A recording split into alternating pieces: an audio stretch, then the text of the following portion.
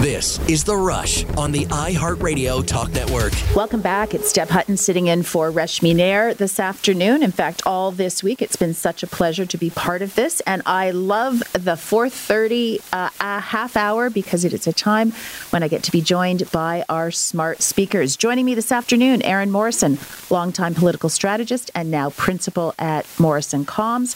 Jamie Ellerton, founding partner at Conaptus and longtime political strategist. And Rob Benzie, Queen's Park Bureau Chief for the Toronto Star. Welcome, everybody, to The Rush. Let's get at it. There is a new poll out, Nanos Research. If an election were held today, the Conservatives would win 166 seats, the Liberal 53, the NDP 20, Green 1, Bloc 22, and there are 76 too close to call. However, if you factor in those where the Liberals or the Conservatives or the NDP or others are leaning, you end up with a pretty solid majority out of the 338 seats for the Conservatives. Rob Benzie, I'm going to start with you. What do you think about this? Well, Deb, there's no question that if an election were held today, the Conservatives would win and Pierre Poilievre would be Prime Minister. I don't think that there's very many serious people who would dispute that. We had a poll in the Star this week from Abacus data that showed Mr. Poilievre's party is at 37% and the Liberals are at 27%. So it's a 10-point lead. But it was a 19-point lead last month, so in the same survey. So if it's narrowing, and it may be narrowing, I don't know, that could be a make for an interesting 2024. But the bottom line is it's not in the interest of Justin Trudeau or Jagmeet Singh to call an election based on the polls that we're seeing right now. So there won't be an election.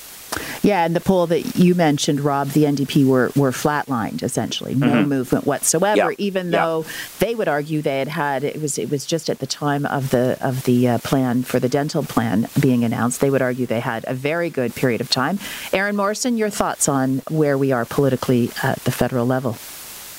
Yeah, I agree with Rob Benzie, Deb. I don't think we're going to see an election right away. Jagmeet Singh is happy with the dental care plan, and so that seems to buy the Trudeau Liberals a little bit of time. I think we have to be honest that Trudeau's numbers are suffering because people are suffering. He hasn't done much to deal with the cost of living and the housing crisis. People just generally don't feel like they're better off than they were 4 years ago. They gave the Conservatives a hard look, and that's why we've seen Pierre Poilievre's numbers come up over the last few months. I think, though, Poilievre had a terrible couple weeks. It looks to me like the kinder, softer image the party really carefully put together for him might be slipping a little bit. I didn't like his no vote on the free trade agreement with Ukraine. I thought that was awful. And then he, in that sort of attempt to pull a stunt at the end of the session, he voted no on like everything in the House of Commons as far as funding goes. He voted no on aid for Ukraine. He voted no on mental health funding. He voted no on housing. And so I think realistically, that number slip that we saw from Nanos is real. Jamie, I'll get you to respond to that. Yeah, I think the Conservatives under Pierre Poilievre have had a sense of discipline and focus that they've not had under more recent leaders. The kind of shenanigans of what you see going on in the House on any given day, I don't think is really causing massive fluctuations. Because quite frankly, I just don't think the average Canadian is paying that close attention. But I do think one of the things you've seen in more recent weeks is the Liberals have finally showed up for an actual fight.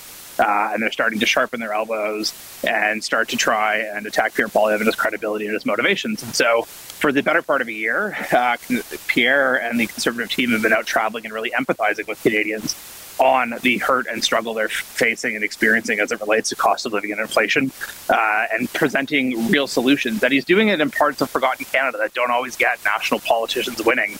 And he's building real rapport and talking with people at their level in their communities. That I think is kind of what's bolstering these numbers. And so if we know the next election is ultimately going to be fought in the Lower Mainland and here in the Greater Toronto area, getting people to know Pierre now and building that kind of brand trust relationship between Canadians and Pierre, and acting on a values basis to what he wants to do in government to fix the problems that we're seeing.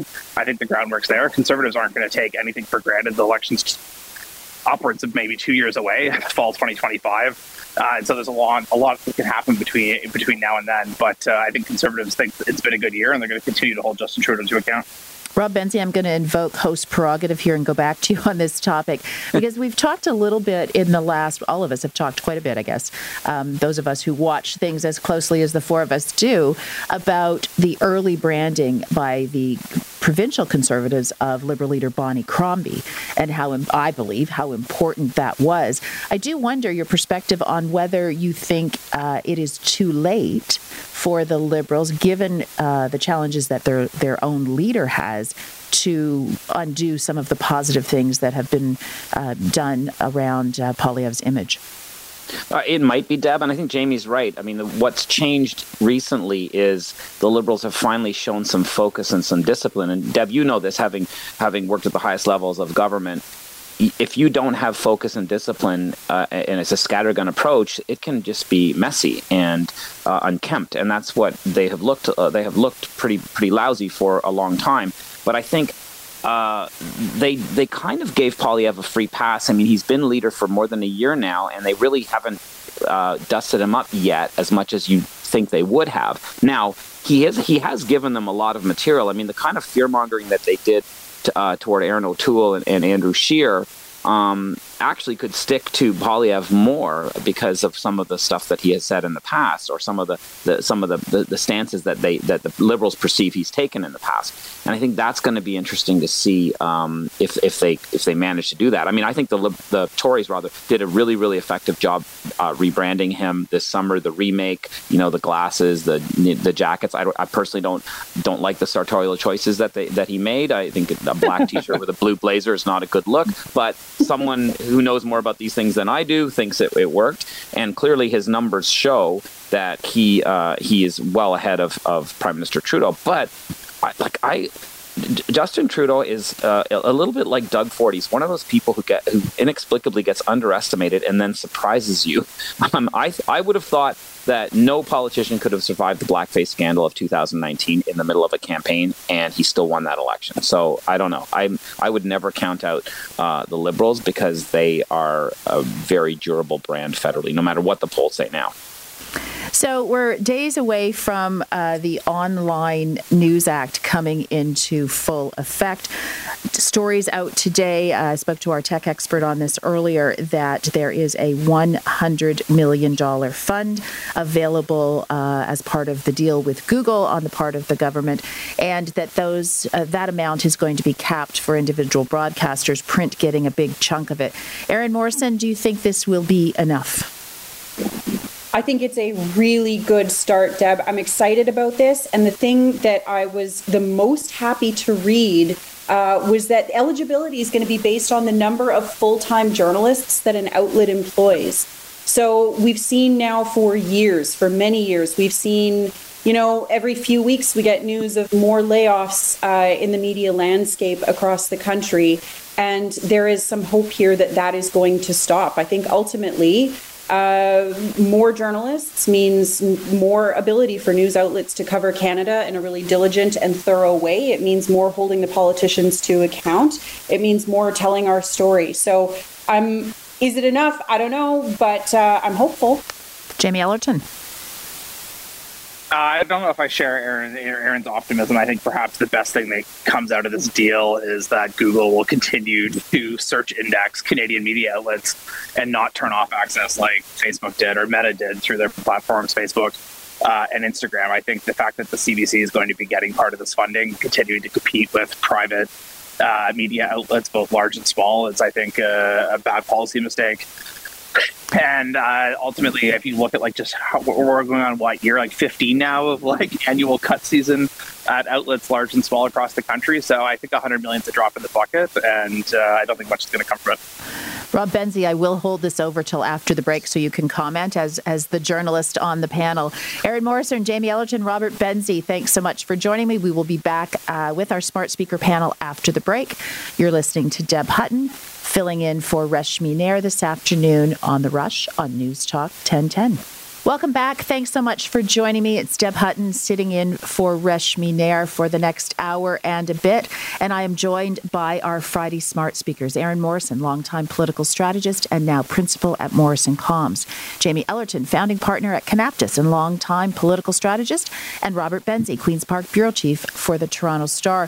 When we broke for traffic, we were still talking a little bit about the new Online News Act, which comes into full force next week. Robert, I will give you a chance to talk about the $100 million that's going to be distributed, because as a member of the Toronto Star, print is getting a good chunk of the funding. Yeah, I mean, I have obviously a conflict of interest because it is helpful to my company. I mean, of the 100 million, 63 million is going to newspapers and this is from Google. It's not tax money. I think it's important to remind people, but it is based on a formula of around $17,000 for every full-time journalist that each news business employs. The problem is, and I've spoken to your friend and my friend Jordan Bitto, who's the owner of the Star now, and you and I went to university with Deb, Western back in the glory days of the 80s. But the problem with it is it's a bit of a race to the bottom, because Star journalists earn more than journalists at a lot of other places. So it would be almost better for a company or a news outlet to have twice as many journalists earning half as much, and they would get more of a subsidy. So from Google. So I think I don't think it's a perfect solution. I think it's better than nothing. I also think that the previous minister, Pablo Rodriguez, really messed this up, and Pascal Saint-Onge had to come in and clean it up, because this is a deal that Google would have agreed to 1 year ago. So this thing has been pretty badly bungled from the get-go. So this is a topic that I'm going to head to our phone lines over in the next hour after the 5 o'clock news at some point. And that is the decision to rename Young Dundas Square Sankofa Square. That motion passed at City Council last night. I think it was 19-2. And the word Sankofa has its roots in Ghana, and it refers to the act of reflecting on and reclaiming teachings from the past, which enables us to move forward together. The sentiment is lovely.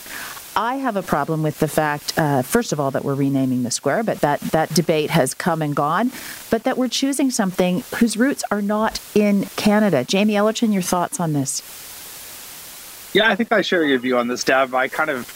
It seems like a weird choice to have something that doesn't have any real connection to Canada and kind of speaks to our city's diversity, which truly is one of the most diverse places on the world, and I think a shining example that they could have drawn on.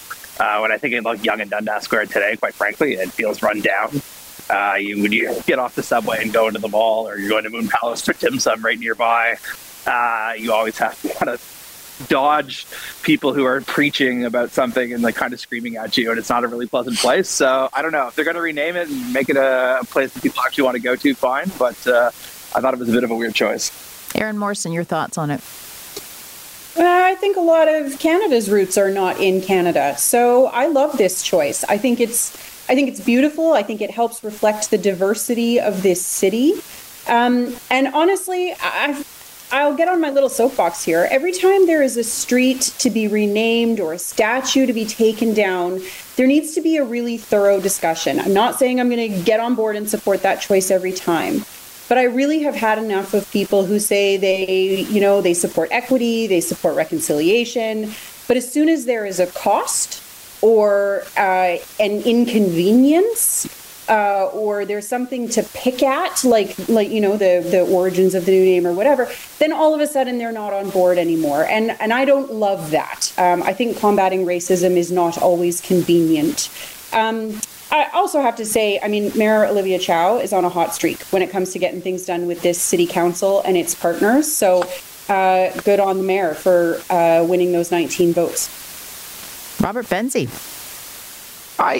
Deb, my problem with all of this, and I'm glad they're not going to rename Dundas Street, which would be very expensive and ultimately pointless, since most people would still call it Dundas Street, is Sir Henry Dundas was actually an abolitionist. Yes, he was a compromiser, and he compromised in 1807. And did that extend slavery in the British Empire a little bit? Yes, but back in those times, you had to make compromises to get some things done, as you do now. But clearly, nowadays. We don't want to compromise, and we want to apply 21st century mores on to decisions of the early 19th century. So I think that's problematic. I find this puzzling. The name is puzzling because, I mean, Ghana is an illiberal country. I mean, it's a word from Ghana, and the sentiment is lovely, and I agree with the sentiment. The problem is Ghana is a place that the Canadian government doesn't recommend LGBTQ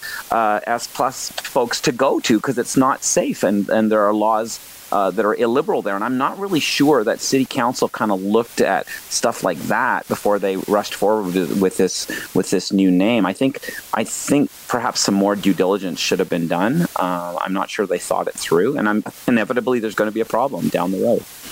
So today, the House of Commons are taking a break after a fairly tumultuous last couple of weeks. The House of Commons Speaker, Greg Fergus, rose to talk about the holidays and what they had been doing, and to, again, apologize and thank MPs for giving him a second chance. Jamie Ellerton, I think this is like the third chance for Greg Fergus.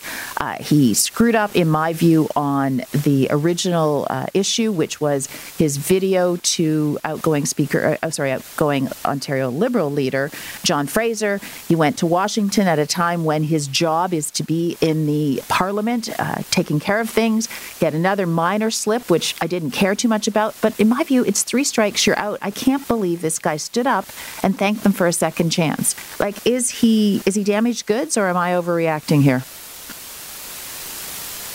Jamie? Saved by the bell. Sorry, I think I lost the connection there for a sec, Deb.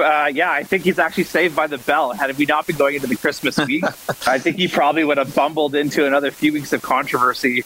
I think the real question for Mr. Fergus here is, like, he could have just apologized, moved on, and let it go, but he just kept making the situation worse. And that's why this judgment is on a day-to-day basis with this much spotlight. He's going to have some real issues doing the job in the fall ahead. So, saved by the Christmas recess for Mr. Fergus. Erin Morrison. I agree with you, Deb. Thank you for the second chance. No, thank you for the fourth chance. I think Fergus's initial apology was nonsense. He tried to defend this by saying he didn't know what the video was going to be used for, as if he didn't know that John Fraser was, done his time as the Ontario Liberal leader. There would be a convention. The rest of the province knew. The rest of the country knew. Is he living on the moon behind a rock with his fingers in his ears? Come on. I will say, though, any party that gets on their high horse about this particular transgression will get bucked off real fast. Every party has a member who makes this mistake from time to time, both provincially and federally. It happens. Like case in point, we found out this week that Andrew Scheer was just fined. That's Andrew Scheer, former Conservative leader and former Speaker of the House, for doing the exact same thing very recently. So we should all be a little cautious with our criticisms of this one. My apologies to Robert Benzie, Queen's Park Bureau Chief, for not getting his answer in on that. But thank you, Rob. Thank you, Jamie Ellerton of Conaptus, and Erin Morrison of Morrison Comms. So appreciate your time this afternoon. Thanks for joining me. Coming up after the news, we are going to talk a little bit about an immigration story that I've got riled up. You're listening to The Rush on the iHeartRadio Talk Network.